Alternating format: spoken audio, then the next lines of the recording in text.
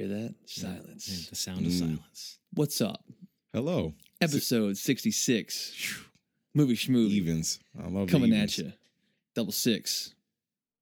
Is there a name for double six when you're playing dice? No. Is there some cool name? Damn it! I should have known that. It's the Yeah, there's opposite. snake It's eyes. the opposite of snake eyes. Yeah, what is that like? Snake eyes is one on each die. It's fly eyes. It's what? Fly eyes. Fly I eyes. like that. Spider eyes. There we go. Damn, I like that's good, that. John. That is really good. So yeah, episode 66. What's going on? A little bit of a break. Yeah. Sorry, guys. Sorry about that. We've been missing weeks left and right lately, Steve. What's up? Life, man. Life. Life happens. Yeah. Can't stop it. Adult life, right? Adult. Adult. Adult. Adult. So yeah, this is going to be a fun episode. It is. We're going to be talking about a Funny couple movies shit, that if we've you ask been me. really looking forward to. Mm-hmm. One is currently available on video on demand, Mm-hmm. and one is now currently available in pretty much every theater in the country. Movie demand. Most of the Also by demand. You do have to Yeah. you do have to ask for a ticket. Yeah, you do have to. That's a good point, John. Yeah. Yeah, thank you for Mhm, clearing that up. mhm. Damn it, you're so smart tonight, John. But first, before we get into those, we're gonna kind of couple hot topics we're gonna talk about. A trailer that we've all watched, and I think we can all agree we're very Oh excited yeah, for. absolutely. It's then- the new Ryan Gosling joint. Or more accurately, the new Nicholas Winding Refn. There you go. All Joint. right. Yeah, right. More accurately, the new Kristen Scott Thomas. No, I'm joking. I don't know. I'm just kidding. It is kind of a her, you know, Yeah. like I'd sort of forgotten. I saw her. I'm like, that is her, right? Yeah. Okay. I Right. questioned myself, and then I Yeah. saw her name pop. I was like, okay, good. I'm not going crazy. But did we say the name of the film? No. Go ahead, John. I get to. Yeah, do it. Only God Forgives. Mm, Mm. mm. Mm. What's So- interesting about that movie is it was just a poster for a very long time. And before that, it was just that one. Which became the poster, which was that shot of just his Yeah. face like mangled, It's beaten like that to shit. publicity still like came out like last year. Yeah. And it was like, oh, this is gonna be fucking good. You can tell that it was made on like a shoestring budget though. Like in like for what it is. Like it looks like it's gonna be beautiful. It looks like it's gonna be amazing, but it's one of those movies that doesn't need a crazy budget and will still succeed. Like Drive was a person in a car. You know what I mean? Like it wasn't too many explosions. You know that it wasn't too high end. I'd say in terms of the pizzazz. I mean, in that way. Well, I thought the trailer for Only God Forgives, I thought it visually looked like Oh, it's beautiful. really like kind of almost flamboyant, you know, in its like visual style. It was really, I felt Drive felt a little flamboyant. This feels way more flamboyant though. You're right though. I feel like it wasn't. It probably wasn't that. How much? You have a number? $3.5 million. $3.5 million. That is not very much at all. I mean, I'm just saying Yeah. in terms of. no, that's true. Wow. That's a lot less than I thought. I thought you were going to say 10 or something like Nope. that. I just said 3.5. He probably made it work. It looks like it's going to be incredible. Yeah. I'm very excited for this film. He's so excited he's hitting the my microphone face with on his the- nose. Does it strike you as odd that Gosling still doesn't have a lot of lines? Like, is it going to be very minimal? Who in can this tell one? from the trailer? Like, you know, I've read an interview with the director, and it does. He did say that it's kind of like a continuation of Drive, like that whole, not the same world, but like the type of storytelling that he uses, and everything is very heightened, and you can definitely see that in the trailer. But Is there a release date for this movie? no, I know it's like releasing in TBA. Thailand first or something like that. Is what I was reading, and then coming to the States or something weird like that. I think July is what I've read online Okay. at some point. Also, very weird is that trailer came out very recently, but I've seen like on YouTube there were clips of that trailer months ago. Just little clips, like there'd be a clip of him like in front of all the people, kind of getting ready Yeah. to fight, and then like there was something of him speaking to the lady, the villain in the movie. Like I just not sure how that kind of leaked, but it looks Finds a way. so good. My biggest problem with this film is why Ryan Gosling looks so damn good in a suit. Even when he's fighting and about to fight, know. he takes it off, got that vest on. Fuck. Yeah, man. he just makes me look so much worse. His like, what do you I call know. those skinny suits? Like his They're like very slim fit. slim Like fitting he suits. definitely has a tailor of some sort. Yeah, so slim. But I mean, fitting. like you just get that kind of perk when you get to his level. Even Right. even in a movie where he probably plays somebody that isn't at that level, but it's a movie, so yeah, he's got people. he's gonna look incredible in that. Fucking Crazy Stupid Love and saving women on the street of New York and God damn him. Being Yeah, man. Mormon. I wonder if Franco. I That wonder too. if Franco. Mickey Mouse Club. Let's just Yeah, keep going. right, yeah. Franco wants to like knock him off the face of the earth because he's the only one that Who? equals James who? James Franco. Oh. Oh, thanks. You thought I'd call him James Fuck Off? No, I heard what you said. I was trying to make Oh, like he doesn't matter when you're talking about Ryan I know, Gosling. man. It's like I feel like Until Gosling does Gosling is the only person. until in the Gosling does a way of- stint on a daytime soap, he's got nothing on Franco. He's apparently like or gets a retiring degree, or something. or a random degree. Isn't he retiring after He this said movie, something or crazy. after he directs the film that he's like his directorial debut, whatever that's called, like something about monsters? But it's also got like I read somewhere where Christina Hendricks is playing the lead in it, and Yeah. she's like a woman with like a sexual fetish or something. And I just thought to myself, like, wowza. okay, if you're Ryan Gosling and you write like a woman with a sexual fetish, you get to call up Christina Hendricks. You know, Right. it's like you're like the one person who she won't be creeped out by. Right. She's Like I said, oh, he looks good in his suit. We'll Yeah. do. Yeah. She's like, we'll do. I absolutely will Yeah, get right. naked in this movie. Who knows though? Maybe maybe her fetish is like. Maybe she's one of those chicks that like stomps on guys' nuts with like high heel Oh, shoes no. on or something. You know, Field goal kicks them. might not be one of our favorite fetishes. Yeah. But yeah, it looks good. It does look good. It's weird that it doesn't have a release date attached to it. It's I noticed nothing. that. I noticed that I don't with the- believe the July thing. I It's saw like that on a couple nothing with sites. it, man. Like every time I've seen any information from legit like Hollywood Insider, they're like, "Look at this trailer." There's no date. I Mhm. saw on IMDb or something that it was coming out in Thailand or somewhere in Asia like soon, and then Okay. everywhere else somewhere out like later. But it just no Very release, informational. Thank you, Ronald. no release date. Seems for to it. So it's saying, follow in linear France, time. It's coming out in May, and then nothing else. Like yeah, nothing else. No other release date. So Denmark, Norway, Russia.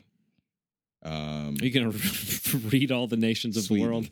These are all release dates. All release dates. Nothing for America. These are all countries that have movie These theaters are in all- them. These are all places with people inhabiting that country. So I don't know. Like it's not coming out. It's not listed anywhere. When does Yes. Luxembourg get it?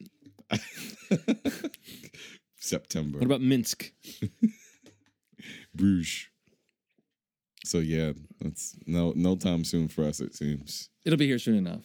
Oh, so Let's just rest on that. yeah. As far as changing gears here, I don't know. Yeah, it's there's like no- I feel like maybe we should have done the sad part. Yeah, there's first. no real transition for But this. at the time we're recording this podcast, the news Yeah. has just broken that Roger Ebert died today. Super sad. The end of a legacy, man. Because I miss at the end of trailers here and Siskel and Ebert rate this movie. That was usually the gauge. Like it That got was- 2 thumbs up. that Okay, was I'm the- going to that give it a was the shot. gauge. Well, they had 2 thumbs. That was the barometer. Like 2 thumbs up is now just part of our cultural vernacular, you know. yeah, And also to yeah. say that you give something 2 thumbs way up, that was something that they invented, you know, like that Yeah. notion of like the higher up your thumb is. Yeah. Just raise it above your Yeah, head, it's and an exciting you know, movie. it's like the best movie ever. It's sad. Really sad. So It's I was reading an article about it just tonight before we were recording, and a quote Steven Spielberg released after finding out about the passing. He said that that Ebert was one of the nation's best known movie reviewers. He wrote with a passion through a real knowledge of film and film history. And doing so, he helped many movies find their audience. His death is virtually the end of an era, and now the balcony is closed forever. It's a really interesting quote because I think that a director like Steven Spielberg kind of, obviously mentioning the fact that even though he had the kind of commercial success, when you think about critics in terms of like these pop ones or these more, artsy independent films, it never discounted that even though he was the guy that had the TV show and that, was this popular film critic, that he did truly have like a real knowledge of film and history. Mm. And even up until his passing, in this past year, like still actively wrote about tons of different kinds of film, big and small. And it is really sad. And, like everybody that, is a fan of film, and especially of our generation, and we've already said it, like their show, the 2 thumbs up, there's a lot of takeaways that you use every day or that we use every day when we talk about movies and what kind of shaped our experience with the movie. You know, when you go to seek out feedback from somebody that you value their opinion on prior to seeing it, you know, a lot of times it was like, you know, Siskel and Ebert when I was growing up. So it is really sad to especially knowing how much of a fight he's had and how much trouble Right. he's gone through, Yeah. and seeing recent pictures of him, it's really hard to kind of see him like that.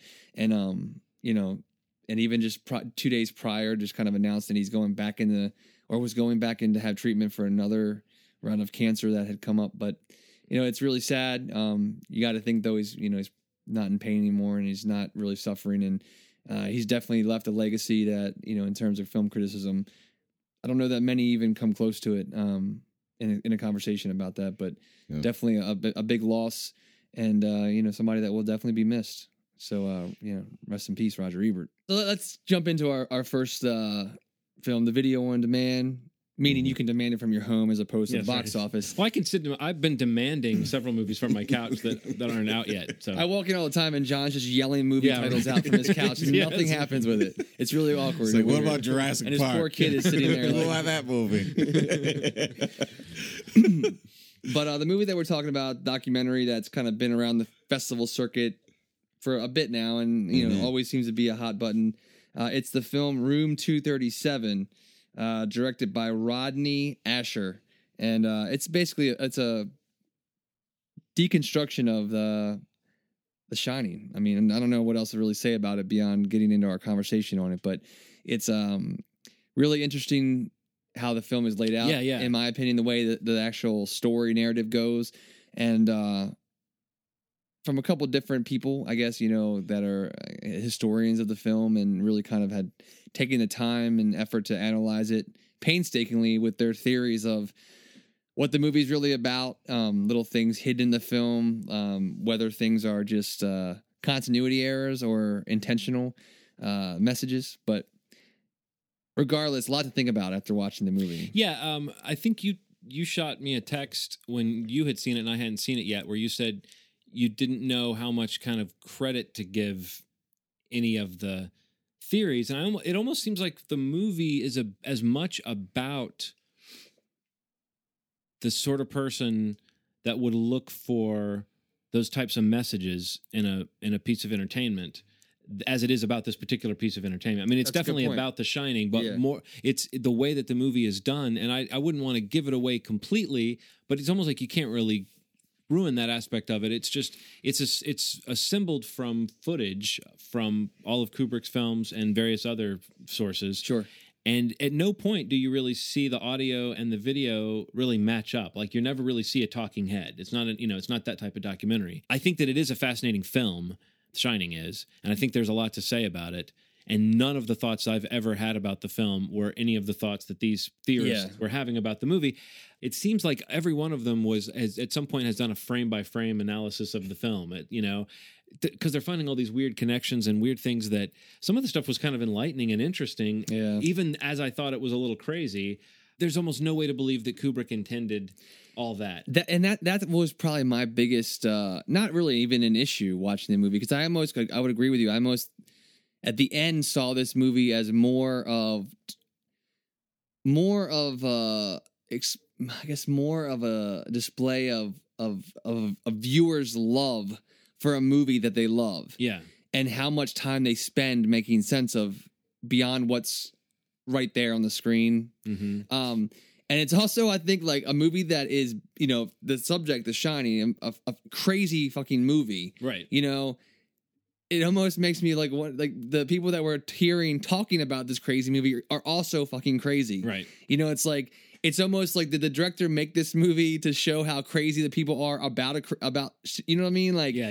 it But, I almost mean, the becomes movie- like they are the entertainment in this documentary. It's not so much about The Shining. I mean, that's the subject, but it's almost like you get really involved in hearing how far these 4 or 5 or 6 people take their theories and how much time and effort and, like, I mean, some of it is really, I want to say, impressive. Yeah. That they have it lined up so well, Mhm. that the way that it shows us, like, their ideas as they're speaking it, like John said, with the cuts from the film, and it never really does line up, but you see what they're saying, and it just I mean, when I walked away, I'm like, there's no I can't say that I believe that they're all right, they're all wrong. I don't know, Yeah. but I don't think that a lot of what is being said, it was intended in The Shining. That's just, I'm not a professional. I think that I think I agree with that, and I think the one thing that is true and that a lot of these people are clearly acting on is the knowledge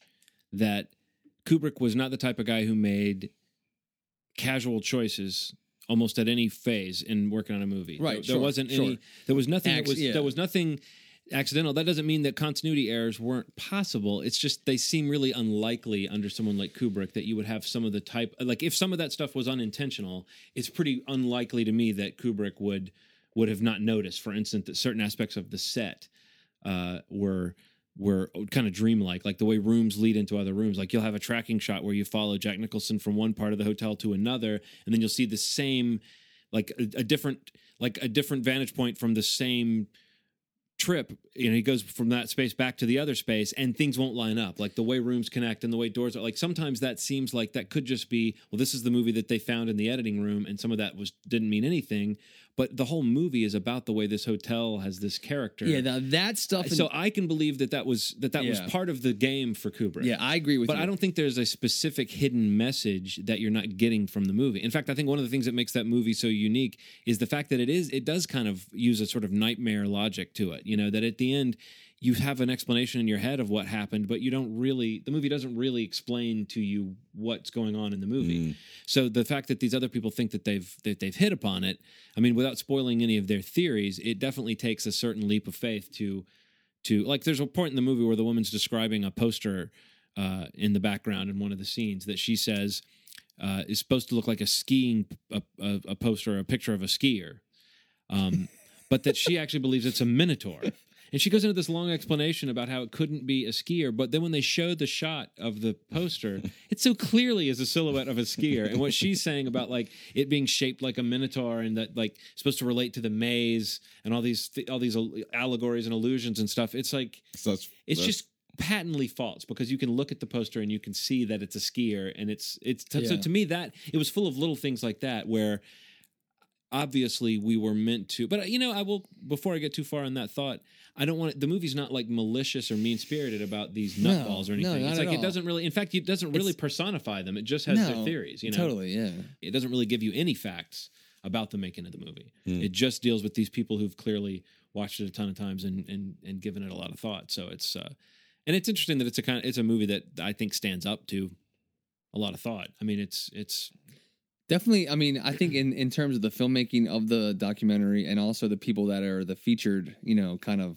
theorists in it, there's tons of effort, you know, like a lot of time was spent on it. I really enjoyed it a lot. I don't think the point of it though is to walk away and saying whether or not you think any of it's accurate. Right. I think it's totally just to be aware of how enthusiastic people are about this film and how much time was spent trying to make more sense of what or what not, you know, Kubrick had intended for an audience to see or kind of put together. The Minotaur thing was absolutely ridiculous, though. I was watching the movie with my dog, and my dog laughed. It was horrible. The dog was like, that is They clearly... zoom in on the poster, and it's like, it's clearly a Minotaur. And I'm like, what? And she's like, I'm seeing somebody skiing. Yeah, she's like, there are no ski poles, but there's a suggestion of a ski pole. It was like, no, I see 2 ski poles coming out of that guy's hands. But yeah, there's a lot of like odd things that they try to like draw the connections. I mean, the thing that you mentioned about like the and you mentioned this like a YouTube thing to me a while ago. Actually, I was actually going to about the actual layout of the hotel and the rooms and the hallways, and that I found really interesting. And that piece of the whole theory and whatnot, I think is probably the most legit. I think that was probably the most intentional piece of what the filmmaker maybe had intended, because of how disorienting the actual being in the hotel was to the main characters in the film. I think just as an audience kind of watching it, you know, experiencing how unpredictable things were going to be, I think that was actually really interesting, and how much time she put into those maps. Well, yeah, because that was impressive. That's the one that's the most convincing. Yeah, and the way that she approached it as like a project where she just watched the movie, she like made a little map that she evolved as she went, and she would write down whenever something happened in a particular room. So she would have a reference for, oh, this room, or the first time we see the ghost of the 2 little girls, it's here. The second time is it's here. And so she was gradually able to put together kind of a key to what some of those inconsistencies might be.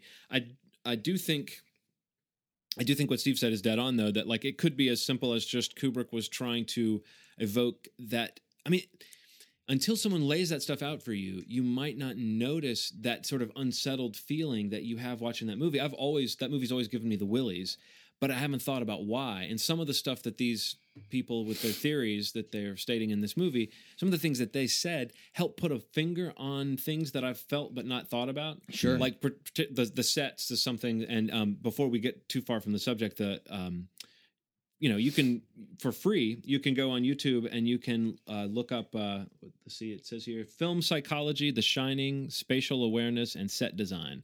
It's a really cool sort of analysis of the sets and the spatial relationships in The Shining by this guy named Rob Ager, who has a site called Collative Learning, or Collative Learning. I'm not sure how to say that word, but I think this YouTube clip definitely gives you your cogent analysis of The Shining. The movie Room 237 is much more about, as Steve said, kind of a mania for entertainment and for this movie in particular.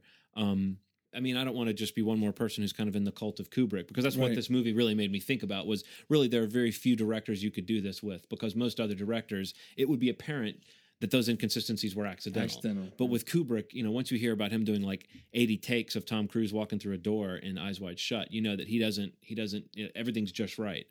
So in that sense, it's impossible to think that there wasn't something going on. But yeah, I bet that Kubrick would have chuckled at some of these theories, because I just think that if he wanted to do a story, some of these people are claiming he was telling the story of, the mass genocide of the indigenous peoples in North America when the settlers started coming over. I feel like if Kubrick wanted to make a movie about that, he would have made a movie about that. Right. Wow. He wouldn't have been so oblique. What's the point of having an important message if you're going to bury it deep within your film? So yeah, in that sense, I think that it would, you couldn't do this with a Michael Bay movie. No one would take it seriously enough to analyze it. Plus, even if you did a frame by frame advance, I don't think you'd be able to tell what's going on in half of those Transformers movies. But yeah, I mean, it really made me want to watch The Shining, and it made me think about how much of that movie is in the look of terror that Shelley Duvall is able to conjure on her face, and that little kid that just. I'd be watching this documentary, and there were moments where they would just show one of the scenes of Shelley Duvall looking scared, or of the kid looking scared, and it made my hair stand up on the back of my neck, sitting in my house in the middle of the day. So that movie definitely has got some kind of power. I'm not quite ready to espouse a theory about what the movie's really about, but as far as being like a crazy fan of that film, I'm right there with the people featured in the documentary. So gotcha. Available now. Yeah, check it out. Demand it. It's definitely worth a watch. I think you dig it, Ronald, as well. Yeah, it's like maybe it's even more entertaining than we're making it sound. It's kind of a light, breezy. It's very entertaining. I mean, it's just it kind of keeps you. You're almost like on the edge, wanting to hear what the next connection is, and then when you hear the theories and start to see there's a couple pieces that like kind of interweave between a couple different theories, and you're like, oh, well, maybe that makes sense. You're kind of like you kind of start to buy into some of it, but. Definitely worth checking. Room 237, yeah, it's available now. Now, the next film that we're going to talk about is a remake of a classic, a horror classic, genre classic. Do you have anything you want to preface it with, John? I don't know. I know you didn't see this film. I didn't see the remake. I know of the original. I'm sure we'll get to it. I would just say that this is an interesting case of a horror remake because the advanced buzz on it has been almost universally positive. Yeah. And even when it was in the sort of releasing stills and, just hearing it talked about, there was this, I think there was a real desire on the part of like horror fans to believe that this was a movie that was going to try to legitimately scare the shit out of you and maybe have some good gore. Having not seen it, I can only ask you guys: does it meet the criteria? Was it scary, or was it just gory?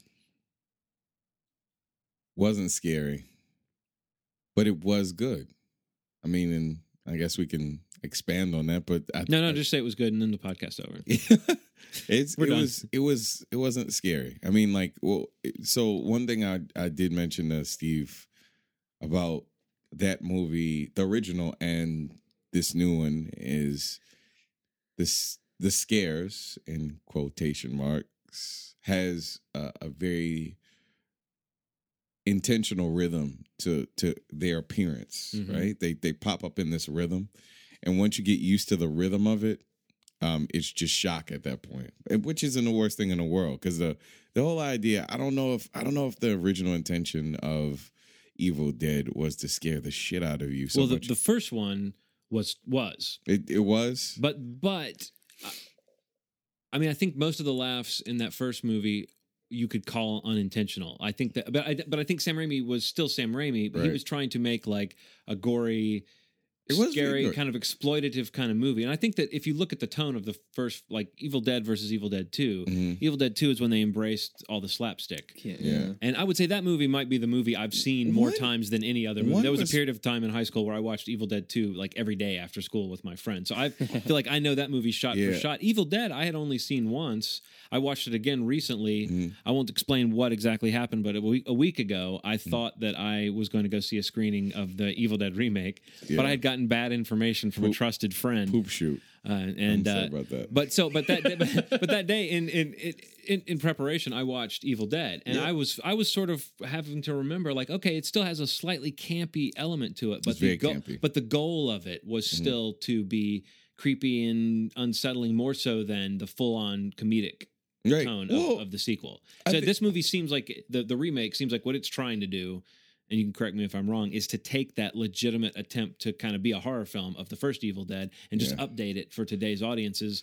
That even though I think Evil Dead has certain aspects that hold up, mostly the filmmaking, Sam Raimi, you cannot mistake the fact that the guy is a great craftsman and his camera work was innovative even from the start. I think so too. But I think that it's hard to expect a modern audience to look at the first Evil Dead and not see it as kind of like you said, campy. It had high tension. I think that's what it was. Like, I don't think it was scary so much as the tension remained high the whole time.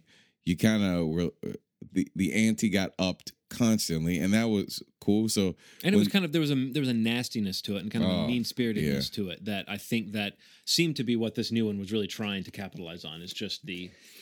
I think it absolutely did. Did you think it was scary?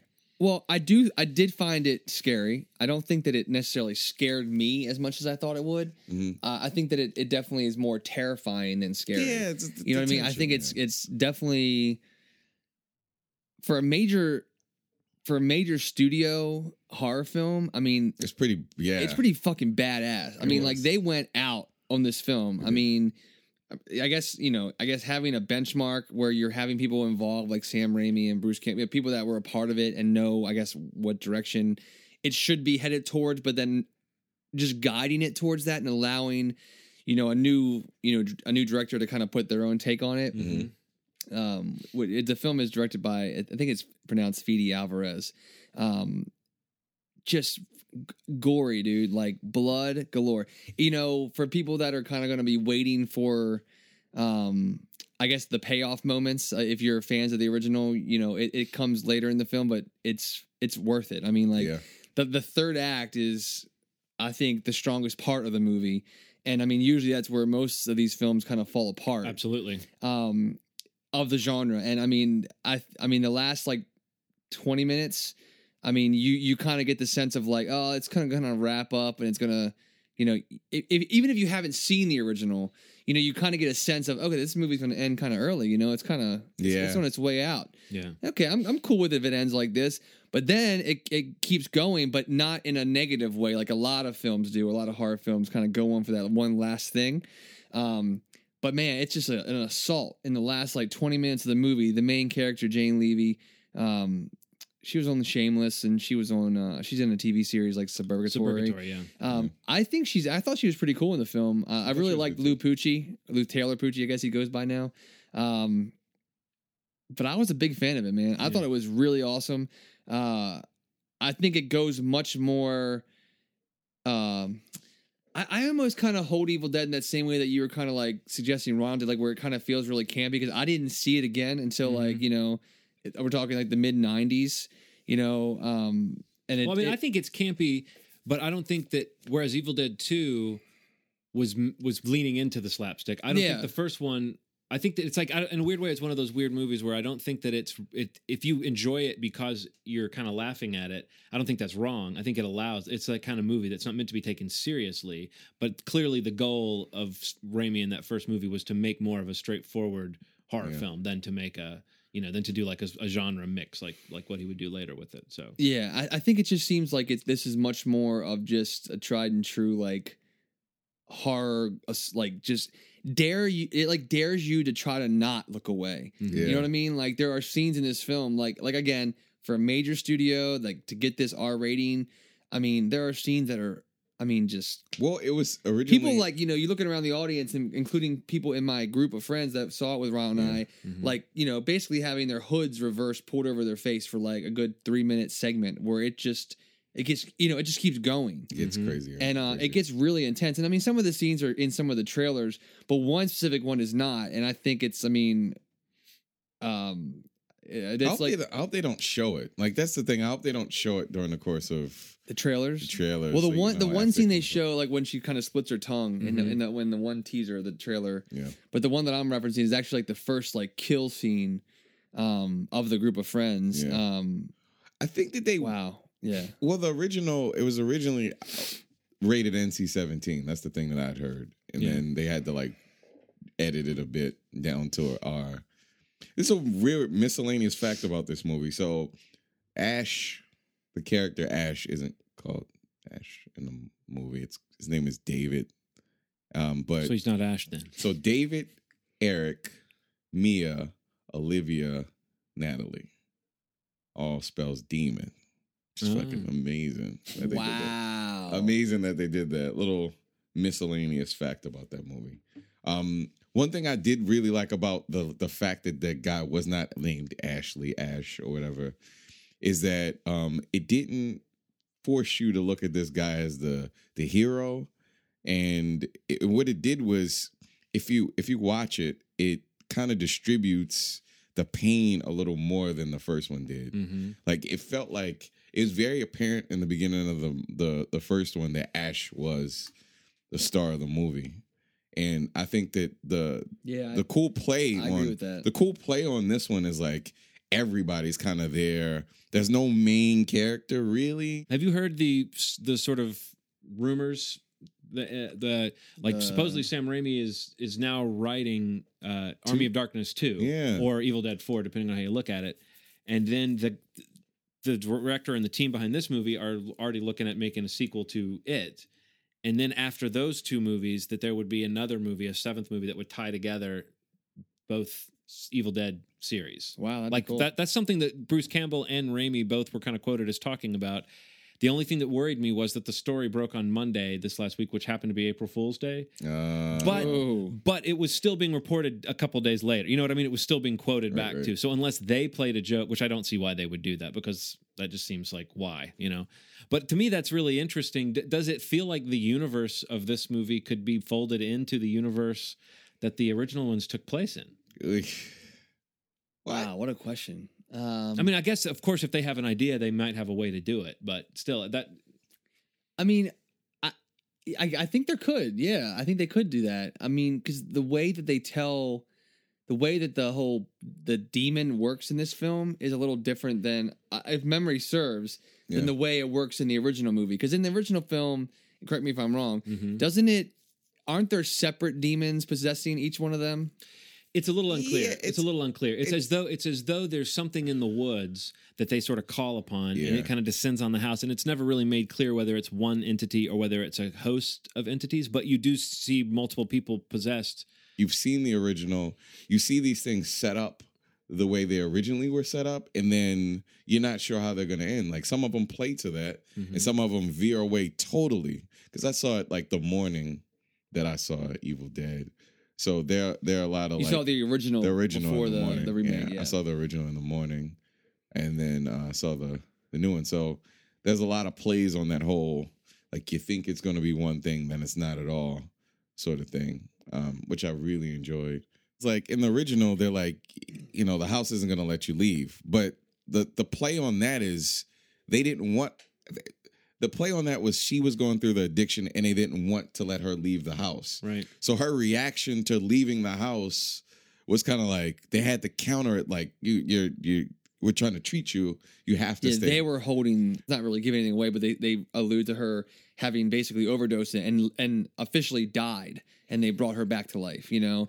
And this was like the end all. They're like, we cannot let her leave this house. Like, we are holding her here. And a lot of the behavior is explained initially as just withdrawal, which is kind of interesting. So often in a horror movie, that's what you want the movie to do. We talked about this a little bit a while back with regards to like cell phones. I think we talked about this anyway, how you kind of have to show the person drop their cell phone in the puddle or show that, like, you know, there has to be some explanation for why these people are in a situation that they can't just get out of. Right. And so I think in this case, it's like, I don't care what reason I'm out in the middle of the woods at a cabin. If things start getting fucked up, I'm probably going to say, well, how about we get out of here? You know? So like giving them a reason to stay that feels motivated is a smart idea. Yeah. Because really, otherwise, this movie, that's the other thing I was wondering. Does it play, like, if you're a new audience member to this film, you know, let's assume that most people that are the audience for this film weren't born when the first one came out. Is that audience going to see this kind of this Cabin in the Woods type storyline? I mean, Cabin in the Woods, the movie was commenting on the glut of this type of story. Sure. Mm-hmm. Does this occupy that post Cabin in the Woods world of we all sort of know what we're looking at, or does it go in the other direction and just try to like take this concept that could be seen as tired, the teens in the isolated cabin, and does it just throw itself into it, or does it? Do you know what I mean? Does it seem to be in any way like kind of tweaking the genre of horror the way that something like Cabin in the Woods was? I don't think it tweaks it, but what's refreshing about it to me is that, so one of the things that bothers me about horror films now are that they feel a little pansy. They feel like they restrain the violence. The violence. So I like violence in movies. You know what I mean? I like when a person gets, you know, bludgeoned and all that stuff. But in movies, But what was interesting about this is that it feels like it's tireless. Like, it feels like, oh my God, like this is getting crazier and crazier and crazier. And it's pretty relentless. And I think that's really cool about it. Like, you see a lot of movies and it feels like it feels a little watered down. Like, for whatever reason, it doesn't feel like it's pushing the way it should. Well, half the time horror movies are PG-13, so you know from the point the lights darken that you're not really going to see anything too gruesome. There are parts in this movie where you feel like the camera should turn. Like, it's like, please turn the camera. Like, that's what I mean. Like, it's like the moments that it kind of is daring, where you normally get that relief where you're like, okay, I don't have to look away because I can stick with it. Yeah. You kind of do. If you can't deal with it, you got to look away. You have to. It's kind of those things. Yeah, it's like normally it's like a showdown between you and the movie. Like, Exactly. I'm going to keep looking at this because I'm made of stronger stuff. Every now and then, a movie will like linger so long on something that I'm like, okay, this now I'm like one of those people who wants to cover their eyes when they see something like that. But I'd probably go with I don't think it's a play off of Cabin in the Woods. Like, but do you know what really I'm saying about change. Like, once a movie like that comes out, it almost seems like it changes. Like, the next movie that tries to do that scenario has a different task than it did before that, because you've seen a movie that's like blown apart the genre the way Cabin in the Woods does, and you're saying this movie just digs in deep and tries to be a horror movie. I was going to just say that it digs in and just kind of commits to what is a tried and true genre film. I think the other positive. See, I think I like that. Frankly, I don't want to see movies. You know, I was entertained by Cabin in the Woods, but I don't want to see movies feel like every time you do a horror movie now, you have to somehow comment on the genre. I like the idea of just a good. I would definitely say that then. Yeah, I think I honestly think you're going to really like it. I'm curious. To get some feedback. You and I share a certain like horror is sort of at the top of the, for whatever reason. It's like they're fun movies to watch. Totally. There's a ton of them. I had a blast watching this movie. Was it great with the crowd? Oh yeah. Wouldn't you say so, Ronald? Oh man, people went bonkers for a lot of the stuff that was happening. Like, I mean, I think, and in the right ways. Yeah. You know, like kind of like cheesy moments, or like, you know, kind of oddball film. You know, oddball laughs. They were hitting right. Mm-hmm. There was a couple moments that maybe just seemed a little odd. I would say my biggest criticism, and I said this immediately leaving the film, is that, I mean, and this may be a victim of the genre, I don't know, but it's just the script was probably my biggest issue. Like, just lack of like, I don't want to say genuine, but like dialogue that goes beyond the template of a film like this, which is like what Cabin in the Woods is kind of talking about, which is when you're digging in like this film I think does. You know, I guess maybe the one thing you would try to change after a film like Cabin in the Woods is maybe to have a better script or a more well-developed script. But didn't it kind of stand out to you in moments like that there could have been an opportunity to go more into, you know, in the moments that you kind of always see in these kinds of films, like to kind of increase the dialogue, you know, or kind of make it a little more substantial. If you're showing me that like there's so much gore, there's so much of this, it would throw me off guard almost if you had me a little more invested in what was being said and what's going on with this character development kind of stuff. That was replaced with heavy emphasis on the increase in the mythology behind everything. Yeah. So that's what it was. Like the lack of dialogue and shit went towards explaining, really going into the meat of what this thing what really the book was. Like what it really was, what the effects of it were, what it really represented for the group and all that stuff. That shit, that did not happen in the first one. And when you see it happen in the second one, you're like, man, like, but he's right. Like there's something I really enjoyed about the campiness about the first one, but the dialogue actually was better in the first one in a lot of ways. Like there was something really cool about the friends going out to have fun and drinking and having a great time in the first one, and it gets lost in the second one. It almost seems that sometimes when I think these, like, I don't know, not that I know anything about script writing or, you know, claim to be a screenwriter, but it's almost something that, like, with these films, what I look for a lot of times, especially in like these kind of Cabin in the Wood, whatever, horror films, is like the moments when they're presented, when these characters are presented with these moments, I'd almost want to hear them say more realistic lines. You know, I know that's very like it's not news to anybody. You know, that's not like some groundbreaking revelation just made. With you, though. But like you expect to react, someone in the film to react in a way that you or someone else would. Maybe not in action, but at least in the words that they're saying. Because in the action, it might change the movie, and we might not have the film that we came and paid to see. Yeah.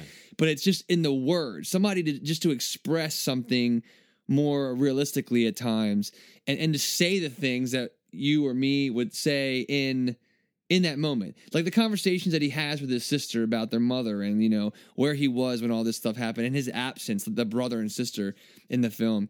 You know, there's so much more that could have gone on there that would have made me care about them, their relationship together, and you know why he was even there to help her to begin with.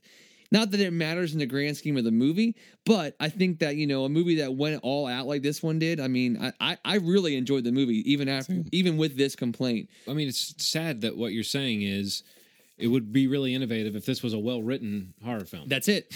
Yeah. But it's that's one of the sad things about the genre is you take the good with the bad, you know, and you go, well, all right, or I should say you take the bad with the good.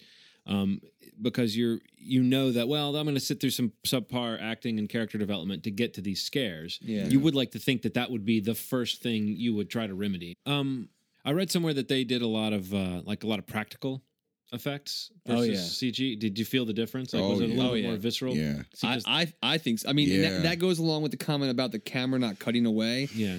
I mean, there are some dismemberment scenes that just the practical effect is absolutely valuable, you know, in making you uneasy with what you're watching. Why is that something that it's like backwards? Why is that the exception? Yeah. Why is that the exception? Like, it looks so good. Now they're at a point now where like you can make things look real. Why is that not practiced? Well, I would say why not use the best of like practical effects and just digitally clean it up a little, like just enhance like it. just use digital to get rid of wires and to get rid of puppeteers' hands and things like that. But like, why not use the best of both to kind of complement each other? Yeah. So like that's one thing that I found that heartening when I heard that they were downplaying the CGI in this, and that the blood was, you know, it was actual like, you know, red Caro syrup on the set that they're. There was tons of blood. Scenes where like it was like a hydrant going off. Like it was like that much gore. The entire screen was red. Like it's like the last 10 minutes. Dirty. It's awesome. Yeah. It's awesome. I may be making time to see this at an early showing tomorrow. Just because, I honestly, man, I was a huge fan. Like, I love it. walked out really satisfied. Again, something that was built up pretty high from general critic responses. Friends of mine that saw it in New York, that I just heard so many good things about it, and hearing that about a horror film really gets me excited. And definitely one of the better ones I've seen recently. And I will absolutely see it again. I felt the way I felt when I saw High Tension is the same way I felt after it was over. Just like, oh man, what did I just watch? Like, what the fuck did I just watch? That's it. It was so. You don't walk out like with High Tension. Like, you don't really walk out frightened, right, or scared, like you were saying at the beginning of this conversation. It's more so like what you just experienced was very. It was tense. Yeah, it was very I don't know. I think terrifying is more the word. Very, I don't know. it doesn't work out. You don't walk out scared or uneasy about the film or about life right now. It's just more that was brutal. Well, Sam Raimi used the word to describe the Evil Dead movies, and then he used it again to describe Drag Me to Hell. And I don't know if this is a phrase he coined or if he's just using something that already existed, but a spookablast is what he called those types of films. That's pretty good. Yeah. And when that's what I was hoping for from this type of movie. That's it's designed to, you sit down, the lights go dark, this movie's going to give you some jolts, then the lights come up, and you can just you can say that was fun. Disconnect, get back to your life. Definitely. I would definitely recommend the movie. Same. Whether or not you've seen the original, it may benefit some people who haven't. I mean, you just go check it out as a standalone. But even for fans, I think of the original diehards of the cult. What did the Die Hard movies have to do with this? Good point. The Die Hard cult following of the original film, and rephrase that. I think we'd all be satisfied with it, honestly. And it's got pretty good reviews so far on Rotten Tomatoes. I think it's in the 60s or 70s, so which is pretty good for a major studio horror film. But yeah, Evil Dead's in theaters. See it, and don't only see it, make sure you stay for after the credits. Oh, you've warned me. I've given you a heads up. I don't think you did. I walked out. I heard I came There's in one right. last shot of Liam Neeson in The Wolf after the credits. He lives. I meant to say this too. So I read this I'm on this site. It's called 10 Things You Probably Didn't Know About Evil Dead. The number 6th one is that there were 3 unofficial Italian sequels to Evil Dead. Oh wow. Yeah, La Casa 2, and then La Casa 3, which makes me want to see La Casa 2. It's one of my favorite Mexican restaurants. Yeah. 4 has David Hasselhoff in it. Yeah. I don't know. That's strange. And there's a 5th. Wow. That's... Jeez. Tell you what, Ronald, your assignment is to watch all those movies. I'll watch all the La I Casa. want to say something really quick because you just completely distracted from what I was trying to say about the post-credit scene. It comes back to what you mentioned earlier about trying to tie the... Oh, okay. It makes me feel like they may be trying to do that. It could just be a little wink, haha, to the hardcore fans. But I think that if they do try to do that, it may be an opportunity for them to say, "Hey, well, we did have something happening at the end of this movie." That just makes it seem like maybe they've had that planned sort of. The conversation has been minds. had. It's a little obvious because it seems strange to me that the first time we get any real confirmation of Sam Raimi, because for years he's been talking about whether he would or he wouldn't, or it seemed like it wouldn't happen. But for them to finally kind of confirm this summer, Sam Raimi and his brother Ivan Raimi, who has written several of his movies with him, they're going to apparently work on the script for what they're calling Army of Darkness 2. Right. So to me, that tells you a little something about what the tone of it would be theoretically, that it maybe would be, following through on more of the kind of over the top adventure of the third movie. But no, I just have such affection for not just, in general, I still like Sam Raimi, but those movies were so important to a key part of my life as a movie buff that I and on top of it being a horror thing, I'm unusually optimistic about this remake. I wouldn't have been sad to miss a screening of it, but in this case, I felt it when you guys were at the screening the other night. I was you have to check it out. I wonder if they're jumping in their seat right now. I wonder if they're holding hands right now. You need to check it out. No, I definitely will. Yeah. In theaters, everywhere. Evil Dead, and you have but to demand it.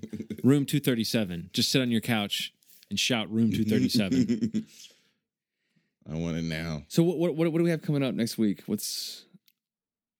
think we're going to do a theme show, Steve. Okay, cool. One of our famous theme shows that all 11 of our listeners are fond of. It goes over really well. What we're going to talk about next week, I think, is we're going to talk about some of those movies that the rest of the world loves and seems to agree is a great film, but that we personally feel kind of out on a limb. It's like a good piece of pizza. Yeah, movies we should love but don't. With a fly on the cheese. That's What? Ronald, you keep talking over there. We'll think of a better We'll one. finish up this podcast. Yeah, I gotta work on that, man. That's gonna be tough. I know you mentioned that last time. I gotta think of some movies. collect a list. I think I could come up with a list of 5 to 8 of those. So let's say a list of 5, and then John will have 10. But hey, that sounds fun. Yeah, so make sure you guys tune in next week. We'll probably go over. We'll probably basically be bashing a lot of your favorite movies. Yeah. So no more reason to listen than that. I mean, because that's just gonna be a blast. We'll try not to go too negative, though. We'll Yeah. Healthy balance. That's what it's all about. All right, guys. Anything else to throw in there? No. Nothing this week, Ronald. All right. I can think of. All right, cool. Maybe next week, or sometime soon. Hopefully, Yeah. we have to have enough sound bites for next year's Yes. best of Ronald being sexually inappropriate. Ronald, if I whatever it ever may be. find you contriving a Ronald digression, I think you know where the door is. I can't think of anything right now. Yeah, see, I'm glad. Mhm. I don't want you to fake it. Thanks. don't give it to him. Let the listeners hold. Wait patiently or impatiently for the next episode. For a bomb. For episode maybe 67, 68. I don't know. Maybe you come up with something special. Somewhere in the 60s, yeah. Yeah, hopefully. Something in the 60s. Maybe the last in the 60s before we get to the 70s. Who knows? I have a feeling that's gonna going to be a fun That's going to be a episode. rough episode. Maybe we need to come up with a theme for that episode. We'll have to figure out what that might be. Well, until then, this has been episode 66 of the Movie Schmovie podcast. And thank you guys so much for listening. And as always, you've made our day. Good night.